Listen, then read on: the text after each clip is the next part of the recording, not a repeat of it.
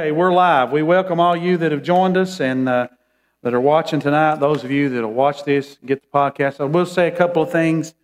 The newsletter goes out once a month. If you're not getting that, we can make sure you get it. We mail those. We're that old-fashioned. Somebody ought to say, man, we appreciate that, preacher, for being old-fashioned. It's not an email. It's not a text. It's an actual newsletter, okay, that you can hand off to someone else. Also, Andrew, if you've noticed, if you went up on the channel, the YouTube channel, he's pulling little 2-minute clips out of stuff. So those are on our channel. So like this last Sunday, he pulled that little spiel I gave you about coupled together. It's about a 2-minute clip. I talked to Keith. He's already forwarded that to somebody, and it really ministered to him. So those little 2-minute clips is how we can get the hook. Anybody ever fish? Right? You set the hook right there and then start reeling them in, right? That's how. Well, just because a lot of times folks who are unchurched or not walking with God, they won't sit down and listen to a 45-minute sermon. But if they get a 2-minute clip or a 10-minute clip, it might speak to them, and then you got to be ready to set the hook and reel them in, right? He made us fishers of men. So those are some things that are going on, and you can subscribe to the YouTube channel. It just keeps our information up as further on the docket. If you believe in what we're teaching here and preaching what God's doing here, then that's how that works. So let's pray, and we're going to go into some different stuff tonight. I'll show you a few things on this tablet here, and then we'll talk about some things, and then we'll get into some Scripture. Father, we thank you for this time we have together. Thank you for your love. We understand what this season means to us here. We celebrate the Jewishness of our faith. We know that our Messiah was born a Jew and that he lived as a Jew, and that all those things in the Old Testament were for our learning. First, that we can learn, first that which is natural, then that which is spiritual. All these types and shadows, Lord, that show us your plan. And you know, Lord, you've put me on a crusade for the last 30-some years to restore the Old Testament back to the New Testament church, Lord, that we wouldn't abandon your entire word. And we just pray, God, that as we study tonight, Lord, that you will increase our learning and make us more like you when we leave here. In Jesus' name. Everybody said? Amen. Now, some of this you've heard, but let me show you what's on this board here. These are the Feast of the Lord. So, on the screen, you have the Feast of Unleavened Bread, Feast of Passover, Feast of First Fruits, and then 50 days later you have Pentecost, which was another feast. The Feast of Trumpets, then Yom Kippur, and then the Feast of Tabernacles. This is the early rain. Some of you probably grew up in churches like I did that sang songs about the early rain. We really didn't know what we were singing about back then because there wasn't much known about the Jewishness of our faith. It was just a catchy song, sounded good. And then the latter rain, the fall, the spring, and then the fall festivals. These are holy days or holidays. These are the only holy days or holidays that the Lord instituted. He didn't institute any more. God did not institute the Hanukkah. He didn't institute Christmas. He didn't institute Easter.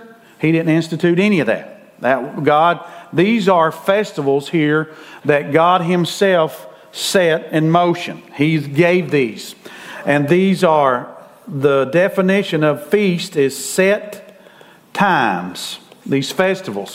So these are set times. God, and there's 7 of them, right? God loves the number 7, especially when you're talking about the end of the age and prophecy and all that. So God, which means the best definition for 7 is completion.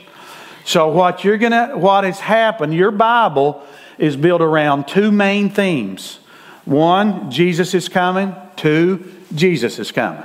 That's what your whole Bible is built around. He's coming the first time to sacrifice His life, to be born of a woman, to live here and minister and then hang on the cross and then give up His life and rise from the dead. The second time He's coming for His people, and that whole gamut of the rapture and the second coming all tied together, and then He'll come back with us, and He'll come back to the earth actually, and He'll rule and reign, which is what tabernacle speaks about. So here's what happened. And you can check all this out and do your own study. But Jesus has fulfilled all 4 of these feasts on his first trip. The first time he came, he fulfilled unleavened bread. He was without sin. They brought him before the councils and everybody else, and the Bible says their lives wouldn't match up, so he had no sin. They couldn't tell a good lie even and get them to match up. So he had no sin, which is what leaven represents that in the Old Testament.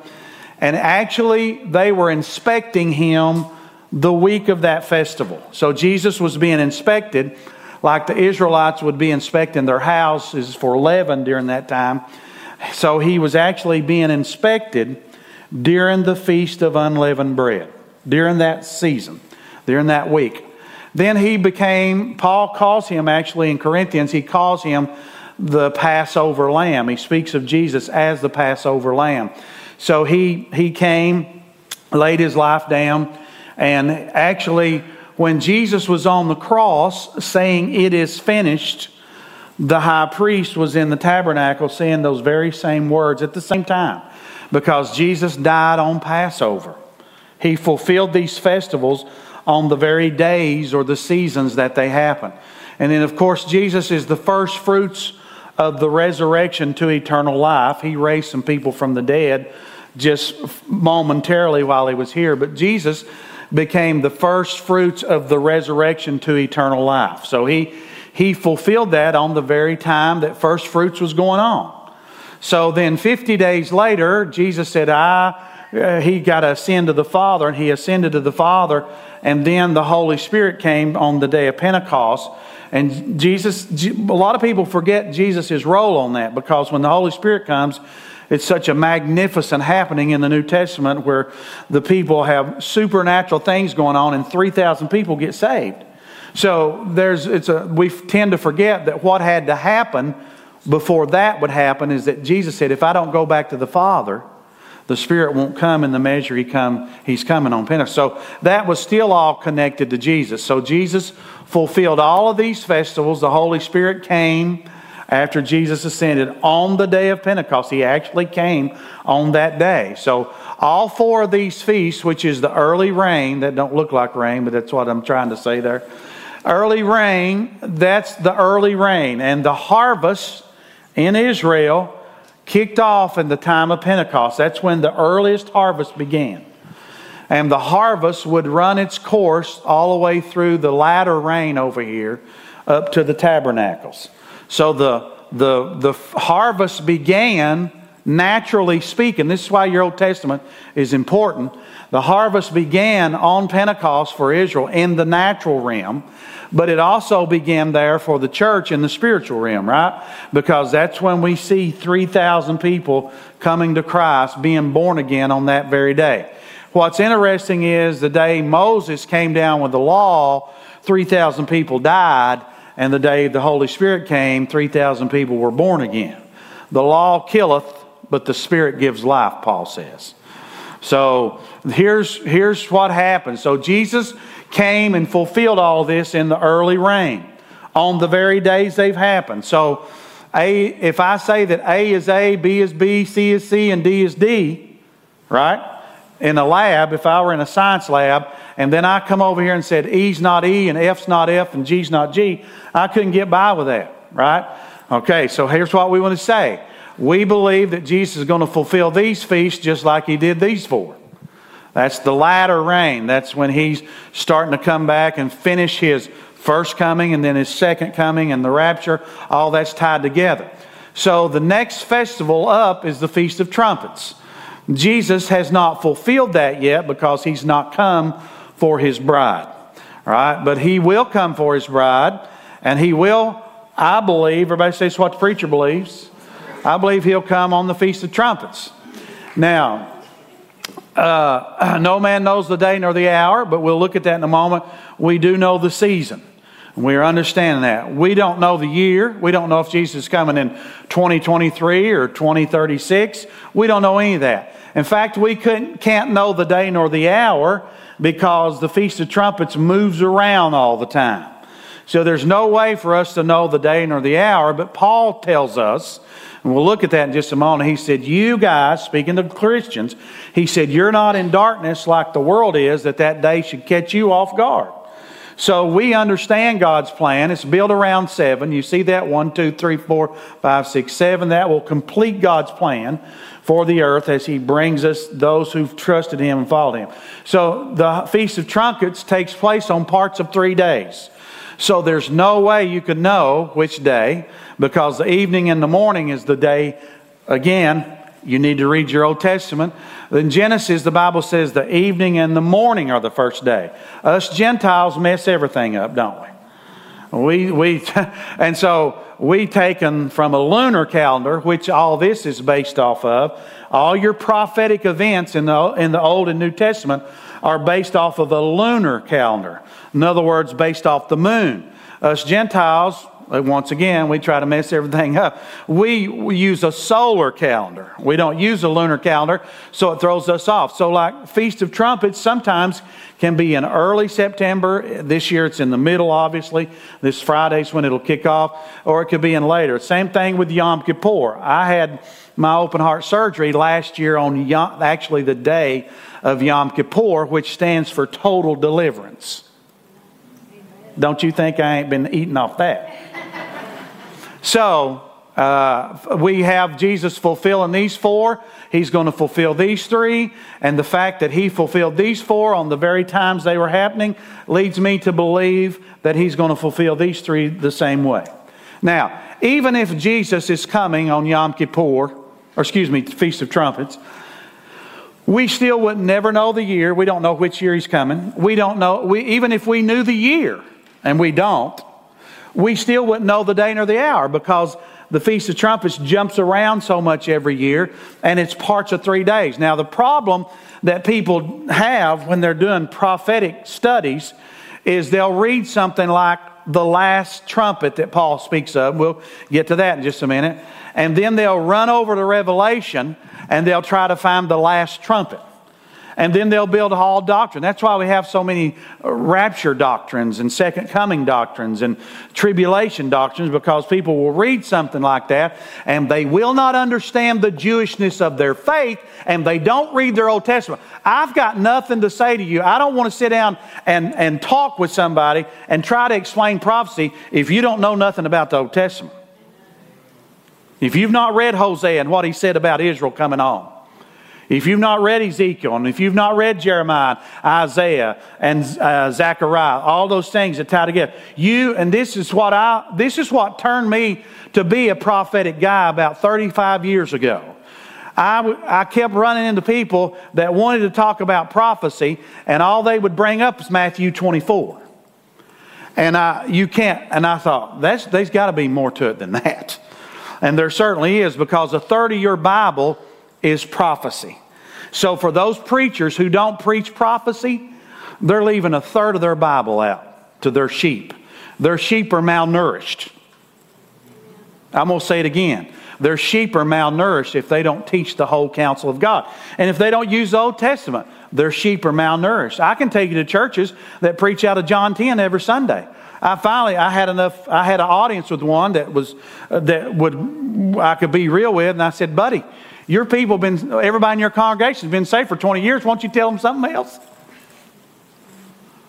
Because that Bible has 66 books in it and lots of chapters and verses. Do you think the Holy Spirit said, don't pay attention to most of that? I just had to put some stuff down. That's not how this works. The Bible says the whole world couldn't contain if they wrote everything down.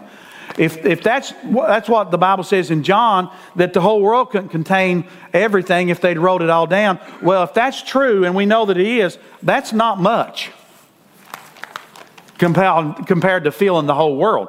So we need to focus on that and know that God, everything in there is for our learning. Jesus said, lo, it's written of me in the volume of the book. He was talking primarily about the Old Testament, because the New Testament wasn't written when he said that it's about Him. Everything's about Jesus. So when you go through your Bible, be looking for Jesus. He's in Genesis 1, and He's all the way through there in Revelation 22. Now, so this week, my wife and I really focused, because what's been happening until Thursday or Friday is these 30 days of repentance that Israel gives themselves to. There's actually 40 days, but the last 10 kick off on the 15th and run through Yom Kippur. Those are called the days of awe. In other words, here's what Israelites faced. Now, I don't want to be religious about this, but I want us to learn from it. There's 40 days where they're supposed to inspect themselves and be specific about repentance. In other words, if they see things that they've let go, that they know God wants them to step into, or if they've engaged in things that are not right, that are against God's Word, He wants us to turn away from that. So they had 40 days. Primarily, they wanted to get that done in 30 to make sure that they were right with God going into the next year. Because the Feast of Trumpets is the new year. Now, what you got to understand, this is beautiful stuff here, that God gave Israel another new year, right? They have 2 new years. So do you. You were born physically, and then you were born again spiritually. You have 2 births, right? Israel, they believe that the world was created in Feast of Trumpets. That season, that's their new year. That's when they'll celebrate their new year. And then God gave them another new year when they were coming out of Egypt with Passover. That's in the Old Testament, but that's a picture of salvation. Just like when He said when Jacob and Esau were in the womb, He said the older shall serve the younger. That's a picture of salvation. Your oldest person is your physical person. Your youngest person is the one that was born again whenever that happened in your life. And so now the idea is that this older man, which is the flesh, that he no longer gets to do his thing or do his will. Now the new man who's come to life, he exercises his authority and he leads the way following the Holy Spirit. We ought to give God praise for that. Amen.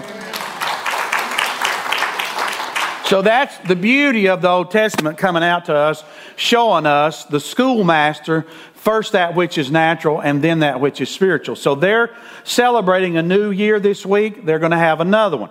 You celebrate, and I'm not going to hang Phariseeism on you, but we ought to be more excited about our spiritual birth than our natural birth. We should. Maybe we ought to celebrate those birthdays. Because those other ones, I just keep hurting after I celebrate them. Where'd that come from? Another year older, right? And so we ought to understand that everything God's done has been showing us. It's not just a theological thing. If I can say this without crying, He's been showing us the beauty of His Son and what He's done for us. Ain't nothing going to happen in your life that's any more precious and beautiful than you getting a new birth. The Bible says if a man gains the whole world and loses his soul, there is no profit in that. So so they've got a new year coming this week, and then they'll celebrate another one, and that's how we are. We have a birth in the natural, and then we get born again, and that's all this is pictures of that. Now, let me show you something else before I get in the Scripture. The other thing that this is about is the Jewish wedding. The Jewish wedding, the groom would come with wine, and he would offer a cup of wine to the father of the bride, and if he sipped from the cup, then he was giving his okay that he could have his daughter as a bride. But the bride also had to agree to it. So she had to come, sip from the cup, all that together, all that working together. So what the groom would say, he would say, I'm going to go back to my father's house and prepare a place for us. So that's what Jesus said to us. So He's our groom, we're His bride. And there's a lot, I won't get into all the Jewish wedding, but there's a chuppah, it's called the honeymoon chamber. And there's where the bride and groom would enter after they've been engaged. So when they were betrothed, they were legally together, but it wasn't to be consummated until the marriage ceremony took place. So once the engagement was secured, then they were together, right? They had a legal binding there. Same thing with us. Once you come to Christ, you belong to Him. But He's coming back for you to take you and I to the honeymoon chamber, to the hoopah, right? So what happened was the bride and groom would first go to the honeymoon chamber, and that the marriage would be consummated. There was 2 witnesses, right? There are 2 witnesses. One stayed with the bride, made sure she had everything she needed. These were both friends of the groom. He would stay there at her post, make sure she got to the wedding safely. The other one would be there to secure anything the groom needed. And then that guy would stay near the hoopah, and when the groom would come out and tell him that the marriage had been consummated, then they would celebrate that. The crowd would celebrate that. The bride and groom would come out and they would celebrate. But they would stay in that hoopah for 7 days, a period of 7. And when you go back to Hebrew, and if you have heard me teach on the 70 weeks of Daniel, you'll understand this. I can't get into all that tonight, but you can go back and dig out some videos on our YouTube channel and Book of Revelation. And maybe Daniel. I'm not sure what I was up there. But that 7 in the Hebrew is contextual. So a shabuah is how you say the word for 7. So when you read that word in the Hebrew, you have to keep it in context to know, because sometimes a shabuah is talking about 7 days. Sometimes it's talking about 7 hours. Sometimes it's talking about 7 weeks, 7 months, 7 years. So the number 7 again is important, because what happens when the Lord comes back for us and He comes back for His bride, the true believer, then we're going to go to heaven for a period of 7, right? We're going to be in the honeymoon chamber with Christ while the world gets plunged into great tribulation. All right? So, and I'm going to show you some things that will, if you've struggled with the rapture happening before the tribulation, the middle, or the end's kind of pretty much ruled out because you could pinpoint the time and day and everything then. But if the middle, I can see why some people lean that way. Again, primarily it's because they don't use their Old Testament enough, would be my opinion on that. But the reason I'm sold concretely that the rapture takes place before the 7 years of tribulation there's several reasons. But in the Old Testament, the Bible says that God, or Jacob's first choice, and you see that on the board, was Rachel. So when he come to get married, he come for Rachel. Rachel was the prettiest one of the 2. All right? And the Bible is plain about that. He loved Rachel. Well, Leah, the Bible says, was tender-eyed. That don't mean she was soft and sweet. That means she wasn't as pretty as Rachel. Okay? So what happened was, because Jacob reaped what he sowed a little bit, right? He woke up. I don't know how this happens. I guess they didn't have electricity back in those days. The Bible's better than any TV show. What do? You wake up in the hoopah, because they already had that stuff back then. You wake up in the honeymoon chamber thinking you've been with Rachel, and it's Leah. That's wild. Yeah. You talking about, what do we call that? I forget the word I'm looking for. But anyway, Rachel was his first choice. You know what he had to do? He had to work 7. He had to work a shabuah. He had to work, dysfunctional was what I was thinking. You think your family was dysfunctional? You ought to read about Abraham's. I mean, they did some stunts, right? I mean, do you remember when somebody had slept with their sister, Dinah, and they talked all those dudes into getting circumcised, and then they went in and killed every one of them? And you thought you had a rough family. And so Rachel is the first choice. Jacob has to work 7 more, a shabuah, or 7 more years in this case, to get his first choice. The reason Rachel was not the tender-eyed one, she was the one that was adorned with all the gifts. The Jews were God's first choice, right? And they were given His law, everything, right? But they've turned their back on Him, and now the tender-eyed ones, which is us Gentiles, because we didn't get all the stuff that they got, right? God has brought us into the fold first. Now, what's going to happen is, if I can go back to these feasts, when the church leaves here in the rapture, then the world's going to be plunged into 7 years. But that's the time that God is refocusing back on Israel. Paul said at the end of that, all of Israel's coming back. So what does God do? He gets Leah first, which is us Gentiles primarily. There are a few Jews that believe. Their eyes have been opened. But the rapture is primarily focused on the Gentiles. Then the world, along with the Jewish people, will be plunged into this great tribulation. And when the Antichrist goes into the tabernacle or the temple that's going to be built, acts like he's God, the Bible says that's when the Jewish nation's eyes are going to be open, and they're going to flee, and they're going to realize that they missed their Messiah.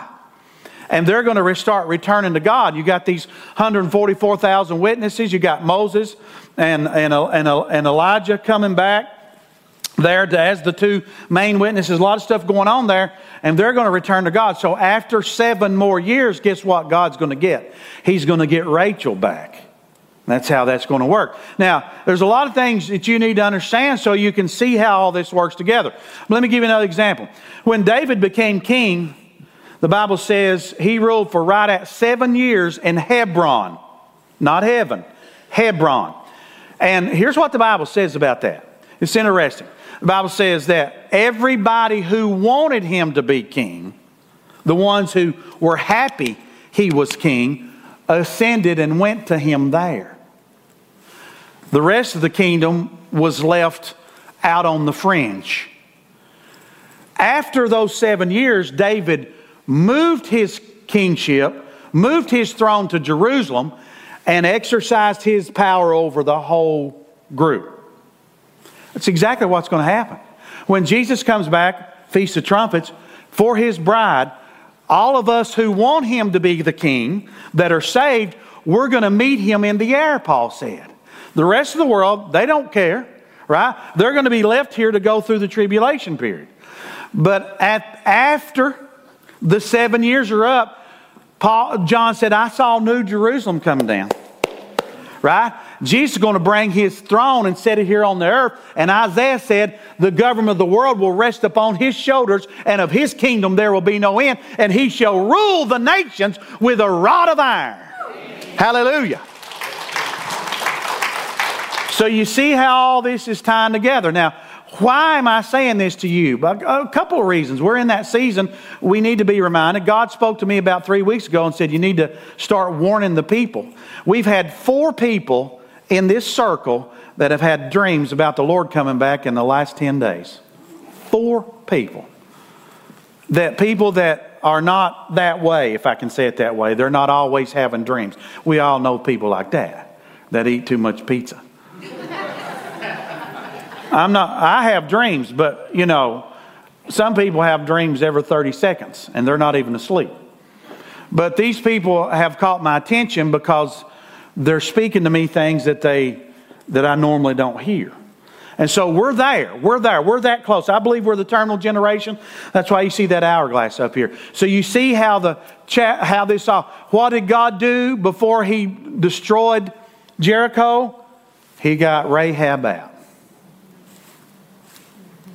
And you know what she did? She hung a scarlet thread in her window, representing the blood of Christ that was to come. All of those people were looking for the cross. We looked back at it. But she believed. She said, I've heard about your God, and I believe. All her life wiped away. Because she put faith in the Lord. All these things, what Paul said in Thessalonians, the Lord has not appointed us to wrath. So this 7-year period where the world gets plunged into great tribulation is when God pours out his wrath. And what I say to people, and especially people who aren't ready, I say this very candidly. If you think dealing with the devil's tough, you get left behind and stick around here and start having to deal with God's wrath. It's a whole different ballgame because he does everything in righteousness. The devil has motives. God don't have any motives. He's just righteous. And He does everything in righteousness. So if you think dealing with the devil stuff, the devil's in trouble when the Lord shows up. And He realizes it, because the book of Revelation says, woe to the inhabitants of the earth, for the devil has come down among you, and he knows he has but a short time. He knows his time's coming to a close. So the Lord wants you and I to escape that wrath. Now, the reason the rapture is primarily Gentiles is because the Jews have been blinded. And there's several reasons why that. One of them we should honor because they've been blinded for our sakes, according to Paul in Romans chapter 11. And so Paul was the apostle that was given the task of bringing the Gentiles in, or at least starting all that. Because your early church was all Jews, the ones that had believed that was following Messiah. Then Paul was raised up to start reaping that harvest among the Gentiles. That's why, let's go to Luke chapter 21, and let me take you through a few passages here. In Luke chapter 21, Luke chapter 21,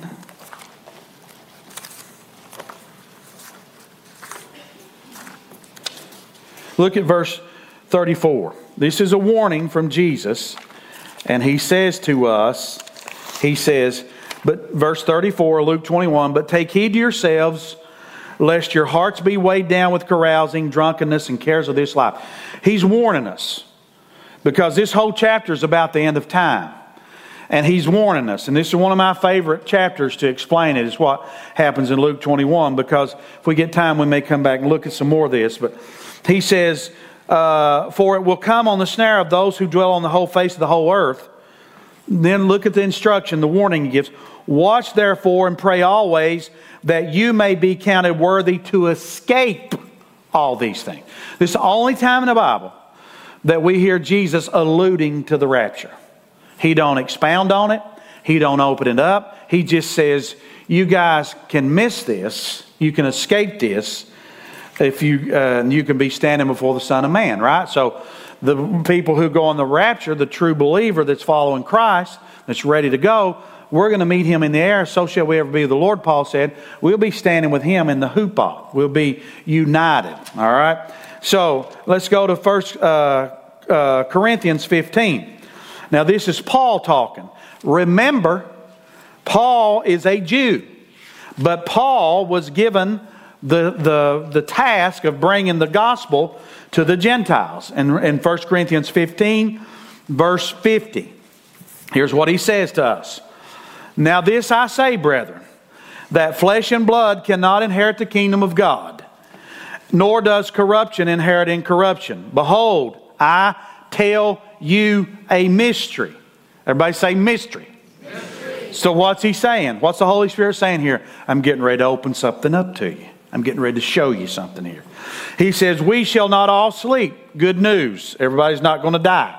And I believe, everybody says what the preacher believes. I believe we're the terminal generation, and I believe we're so close, there's a good chance all of us can be alive if we live normal lives when the Lord comes back. I believe we're that close. And the reason I say that, I didn't get into that in Luke 21, but he said, he was saying before I read what I read, that when Jerusalem is no longer controlled by the Gentiles, but goes back under the control of the Jews, he said, no, he says a few more signs, then he says, no, that this generation won't pass till everything's done. Well, that happened in 1967. So here we sit. Jews now have control of Jerusalem again. We are that terminal generation. Then he says, I tell you a mystery, we shall not all sleep, we shall be changed in the moment, in the twinkling of an eye, at the last trumpet. And that's where a lot of people get their theology mixed up. They read that last trumpet and then they go look for a last trumpet. I'll explain that in a minute. For the trumpet will sound, the dead will be raised from incorruptible, and we shall be changed. For this corruptible must put on incorruption, and this mortal must put on immortality. So then this corruptible must put on incorruption, and this mortal has put on immortality, and that we shall be brought to pass, as saying is written, death is swallowed up in victory. So he said the trumpet will sound, the dead will be raised, and we're going to be changed in the moment, in the twinkling of an eye. He'll share this again in something similar to this in Thessalonians. Now let me tell you what happens on the Feast of Trumpets. On the Feast of Trumpets, back in their time, depending on where the priest would be, obviously Jerusalem, maybe some other cities, because the kingdom had grown, the father was supposed to get his family and take them within proximity of where the priest would be blowing the shofar. When he would camp out there basically for these 2 or 3 days with his family, waiting on that shofar to be blown. When that shofar was blown, the father was to take his family and go up to where the priest was at and assemble with the rest of God's people. See what a beautiful picture. Getting us ready, giving us these set times, showing us the reality of things. Now, on Rosh Hashanah, there are 3 main trumpets blown. The first trump, the last trump, but it's not the last one blown. The last trumpet blown is called the great trump. So Paul, him being a Jew, keeping the feast, and he continued to keep the feast after he was a believer, after he's born again. Not out of obligation, not out of a religious sense, but out of revelation. Because when he was born again, his eyes were open and he realized that all these feasts were about his Savior. Before, they were religious appointments for him. So when you go the last, I hate to burst everybody's bubble, but the last trumpet, the one that had, those are titles. First trump, last trump, great trump. The last trump is not the last one blown. So these people had to assemble up when they heard that first trump. They were the sound of the Lord. So there's several, when they heard that last trump, there were several that they had to assemble with the rest of God's people. So God has not left us in the dark. He didn't give us the day. He didn't give us the hour. And He's not even give us the year. But He sure has shown us the seasons. And He's gave us all kinds of signs. And that's how we get ourselves ready. I'm refreshed tonight. I'm not just talking to you. I'm talking to myself. I want to keep this in front of me. Jesus is coming soon. I want that to be in front of me. It affects my... What did Paul say? He that hath this hope purifies himself. He that's looking for Jesus or she keeps himself pure. Let's be honest. If you weren't going to have a test every week in high school, would you have really studied? Some of us didn't study no. But you get the picture, right? There's deadlines. There's things going to happen. Jesus is going to come back. And Jesus warned us in Luke there, said, you better not be caught off guard. And Paul does the same thing. So we're getting ready. The Jewish wedding, Rachel, Leah, these Feast of Trumpets. Now let's go to 1 Thessalonians chapter 4. We'll spend a little time over there and then we'll wrap it up here. 1 Thessalonians chapter 4. This is Paul, the Holy Spirit speaking through Paul, giving us some good information here. Let's look at verse 13. 1 Thessalonians 4, verse 13. Then we'll travel on into chapter 5. But I do not want you to be ignorant. Look at your neighbor and say, he don't want you to be ignorant. And it bothers me when I hear a well-known minister get on live TV and act like there's nothing to know about the Lord coming back. It bothers me. Well, ain't nobody knows. I can't tell you how many well-known preachers that I've seen get interviewed and say, well, nobody knows anything about that. It bothers me that they're ignorant of that. But you've got a world and a lot of churches that don't even deal with a third of their Bible. And a lot of them don't use the Old Testament at all. They don't know anything about it. And that's why I've been on a crusade for 30-some years to return the Old Testament back to the New Testament church. Now he says, I do not want you to be ignorant. Why? When Paul said in another place, he said, if they're ignorant, let them stay that way. He was upset, I guess. Why? What's the root word of ignorant? Ignore. I want to say a hard word here to everybody that's around the world that watches this, and everybody gets these podcasts, and everybody that's in this building. If you ain't reading your Bible, you're ignoring the Lord.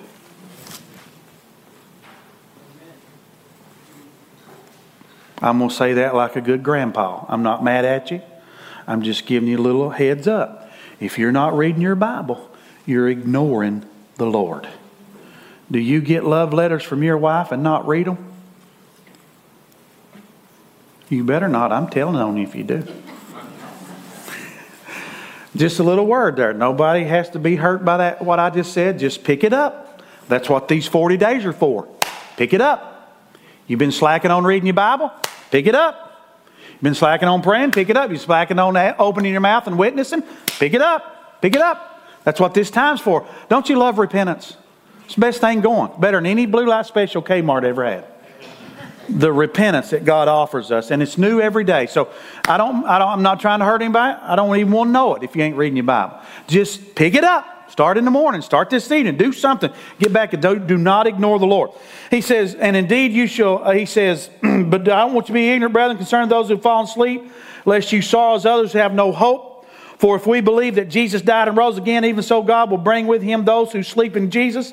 For this we say to you, the word of the Lord, that those who are alive and remain until the coming of the Lord will by no means precede those who are asleep. Similar language to what we read in Corinthians.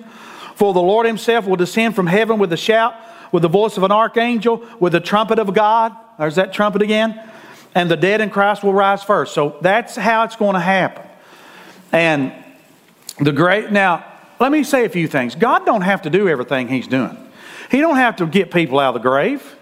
Their spirit's already in heaven. They know where they're at. Paul said to be absent from the body, to be present with the Lord. They're up there. He's going to give them a new body. But he don't have to do that. He don't have to mess the graveyards up. Why would he do that? To show the rest of the world he's real. He don't have to do that. They're already there. He just say, here's your new body. Put it on. Why is he doing all this stuff? Because it's not his will that any would perish. God's still trying to show himself by bursting those graves open, it's not the ones coming out, they're coming out. But it's the rest of the people out here that you and I, some people whom we know, that need to see that God is that real. That's why I think it's beautiful that they found those chariot wheels in the bottom of the Red Sea. It's beautiful. God just keeps showing up. He just keeps showing up. And the world just keeps trying to hide him. But he just keeps showing up. Why? He loves us. And it's not his will that any would perish. And then he says, for the Lord himself will descend, right? He's going to come back at the trumpet, and the dead in Christ will rise first. Then we who are alive and remain shall be called together with them in the clouds to meet the Lord in the air. It's exactly the same kind of language that when David was ruling, when he went, this is kind of language of the Feast of Trumpets. All this. That's why Paul was given the task of opening this up, because primarily the rapture is going to be with Gentiles. And so he's given that message to us because Israel has been blinded for our sakes, and they're going to have their eyes open in the middle of that tribulation period. And in the clouds, he said, we're going to be called together with them in the clouds to meet the Lord in the air. So the Lord's not coming back to earth on that moment. He's coming back after the 7 years with us. Whereas Jude said, behold, the Lord comes back with 10,000s of his saints to judge. That's when he's coming back to be the judge, like we said earlier. So you got the rapture and the second coming. They're separated by a period of 7 years. But that's because the Lord's getting all his soldiers up there, and then he's coming back with us. And that's good news. Amen. And then he says, and thus we shall always be with the Lord. Therefore comfort one another with these words. You and I are supposed to be comforted by this. You're not supposed to be afraid of the return of the Lord. Let me tell you something that bothered me, and I got over it. And I want to help you get over it if you've not already got over it. It used to bother me to think about the Lord coming back and all the people I know that weren't ready. And it still bothers me. I mean, I want them to be ready. But here's what I believe the Holy Spirit revealed to me one day. The Lord loves them more than you and I do. So he's doing, if you're doing your part, that's all you can do. Because all we can do is plant and water anyway. The Lord's going to do everything he can to draw them in. If they refuse, they refuse. But don't think that the Lord don't love them like you do. We don't have the capacity to love as strong as God. He loves that person that you and I may be concerned about not being ready more than we love them. And he's able to reach out to them wherever they're at. They'll have a choice to make. They'll have a choice to make. God gave us that free will, right? and you have a choice. So then he says, comfort. So we should comfort one another. The Lord's coming back for us. Has anybody watched the news lately? Come quickly, Lord Jesus. I mean, who wants to stay down here? They're crazy down here. But concerning the times and the seasons, brethren, you have no need that I should write to you. What? Listen up now. He's going to talk to the world and us. For you yourselves know perfectly that the day of the Lord so comes as a thief in the night. For when they say peace and safety, then sudden destruction comes upon them as labor pains upon a pregnant woman. And they shall not escape. The world's not going to escape. Same language Jesus used in Luke. But you, everybody say me. You, brethren, he calls us brethren, are not in darkness, so that this day should overtake you as a thief. So him and Jesus both said that. They said, you guys don't have to be caught off guard like the world is caught off guard. You are all sons of the light and sons of the day. We are not of the night nor of the darkness. Therefore, let us not sleep as others do, but let us watch, be sober. For those who sleep, sleep at night. Those who get drunk are drunk at night. But let us, those of us who are of the day, be sober. And that's what we're here to do. We're here to watch for the Lord. And he says, for God did not appoint us to wrath, right? His wrath, that's the focus of the tribulation period. God's wrath. He starts pouring out His wrath on the Antichrist kingdom and all that. The world gets under God's wrath. And he says, for God does not appoint us to wrath, but to obtain salvation through our Lord Jesus Christ, who died for us, that whether we wake or sleep, we should live together with Him. Once again, look what he says. Therefore, comfort each other and edify one another, just as you are doing. Now, last thing, run right over to the next book real quickly. In chapter 2, verse 1, notice what the Holy Spirit did with Paul here in the next book. Same group of people, the Thessalonians, here in Thessalonica, he wrote them this letter. Now he's writing them this letter, the Holy Spirit. But notice what he had to do in this next book, chapter 2, verse 1. Now, brethren, concerning the coming of our Lord Jesus Christ, he just explained that to them in the first letter, right? He said, in the coming gather together, and our gather together to Him, so rapture, talking about the rapture, we ask you not be soon shaken in mind or troubled, either by spirit or by word or by letter, as if from us. So somebody had come in on these people and told them that the Lord had come and they'd missed it. Now, here's the problem. Back in those days, there was no way to verify it, right? No media, nothing like we got, right? If you feel like, we all got this probably. If you feel like that the raptures took place and you got left, you're going to make one phone call. You're going to know somebody you think, I know they made it. Let's see if they... When I was 12 years old, I came home from school, and that was back when you leave the doors unlocked, right? I just got off the bus. Nobody was home. Eerie. It was cloudy, getting ready to storm, black that day, about 4 o'clock. Nobody was home next door, either door. And see, I was raised to look for Jesus. I started thinking, oh, man. Has the Lord shown up and I didn't go? Then I called my grandmother. No answer. This is for cell phones, right? This a phone on the wall, right? And I'm calling, I'm feeling the heat, right? The Lord come back and I didn't make it. And it was probably 30, 40 minutes. Then I had a lot of fear on me that day. And finally, Mom pulled in the driveway. I knew it didn't happen. She pulled in. So he says, don't be troubled by this. So somebody had been feeding him this line. So he's having to clear this up. And he says, either by spirit or word or letters from us, that the day of Christ had come. So somebody had come in on them, tried to convince them that. Let no one deceive you by any means, for that day will not come unless the falling away comes first, and the man of sin is revealed, the son of perdition. And we don't have time to talk about the Antichrist tonight. Who opposes and exalts himself above all that is called God and is worshipped, so that he sits as God in the temple, showing himself that he is God. He said, do you not remember that when I was still with you, I told you these things? So he's clearing that up, making sure they're established in the rapture and the return of the Lord. I'll leave you with this thought. The Lord's coming soon. You need to be ready. Don't be playing around. Don't be goofing off. For a couple of reasons, right? Don't want to be caught off guard. But we got work to do. There's people all around us that aren't ready. We all know that. So let's share the gospel with them. Let's share what we can. One of the things that's in the UN's prospective plan for the world, one of the phrases they use, you can't make this up, is peace and safety. What'd he say? When the world says peace and safety, then sudden destruction. There's going to be a moment here coming, I believe, around the corner where somebody's going to start rising to the top of the world. And the world's going to start looking to him as the answer. He's going to have some solutions. He's probably going to calm the economies down. The economies are getting ready to get worse. We can see the handwriting on the wall, right?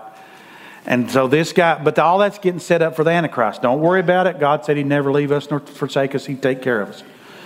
But we're going to see the world start shaking and moving. And then there's going to be a guy raised up that's going to have answers. He's probably going to have some answers for the Middle East, because that place, false answers, but they'll be temporary. Because that Antichrist comes in on a white horse first, with a bow, but there's no mention of arrows. Why? He comes in with peace. He lies to Israel and the world. And he's going to have some answers, though. That's why the world's going to say, that's our guy right there. Going to calm the world down, shut down a lot of these conflicts, get the economy back, stabilize. A lot of stuff that the world will say, he's our guy. And the world will basically start following him. So let's keep our heads up. Let's share the gospel with as many people as we can. Keep living your life and start looking for Jesus. Amen. Father, we thank you for this moment. We thank you for your word. We thank you for your word is so beautiful. It encourages us. It strengthens us. It gives us insight. It rebukes us. We need all that, Lord. We need all that. We don't want to ignore you, God. We do not want to ignore you. We don't want to neglect you.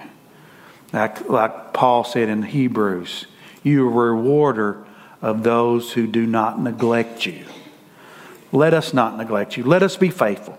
Let us give all we've got as we race toward this end of this age. And may we always give you the glory for everything. In Jesus' name. And everybody said? Amen. We'll give you a few minutes.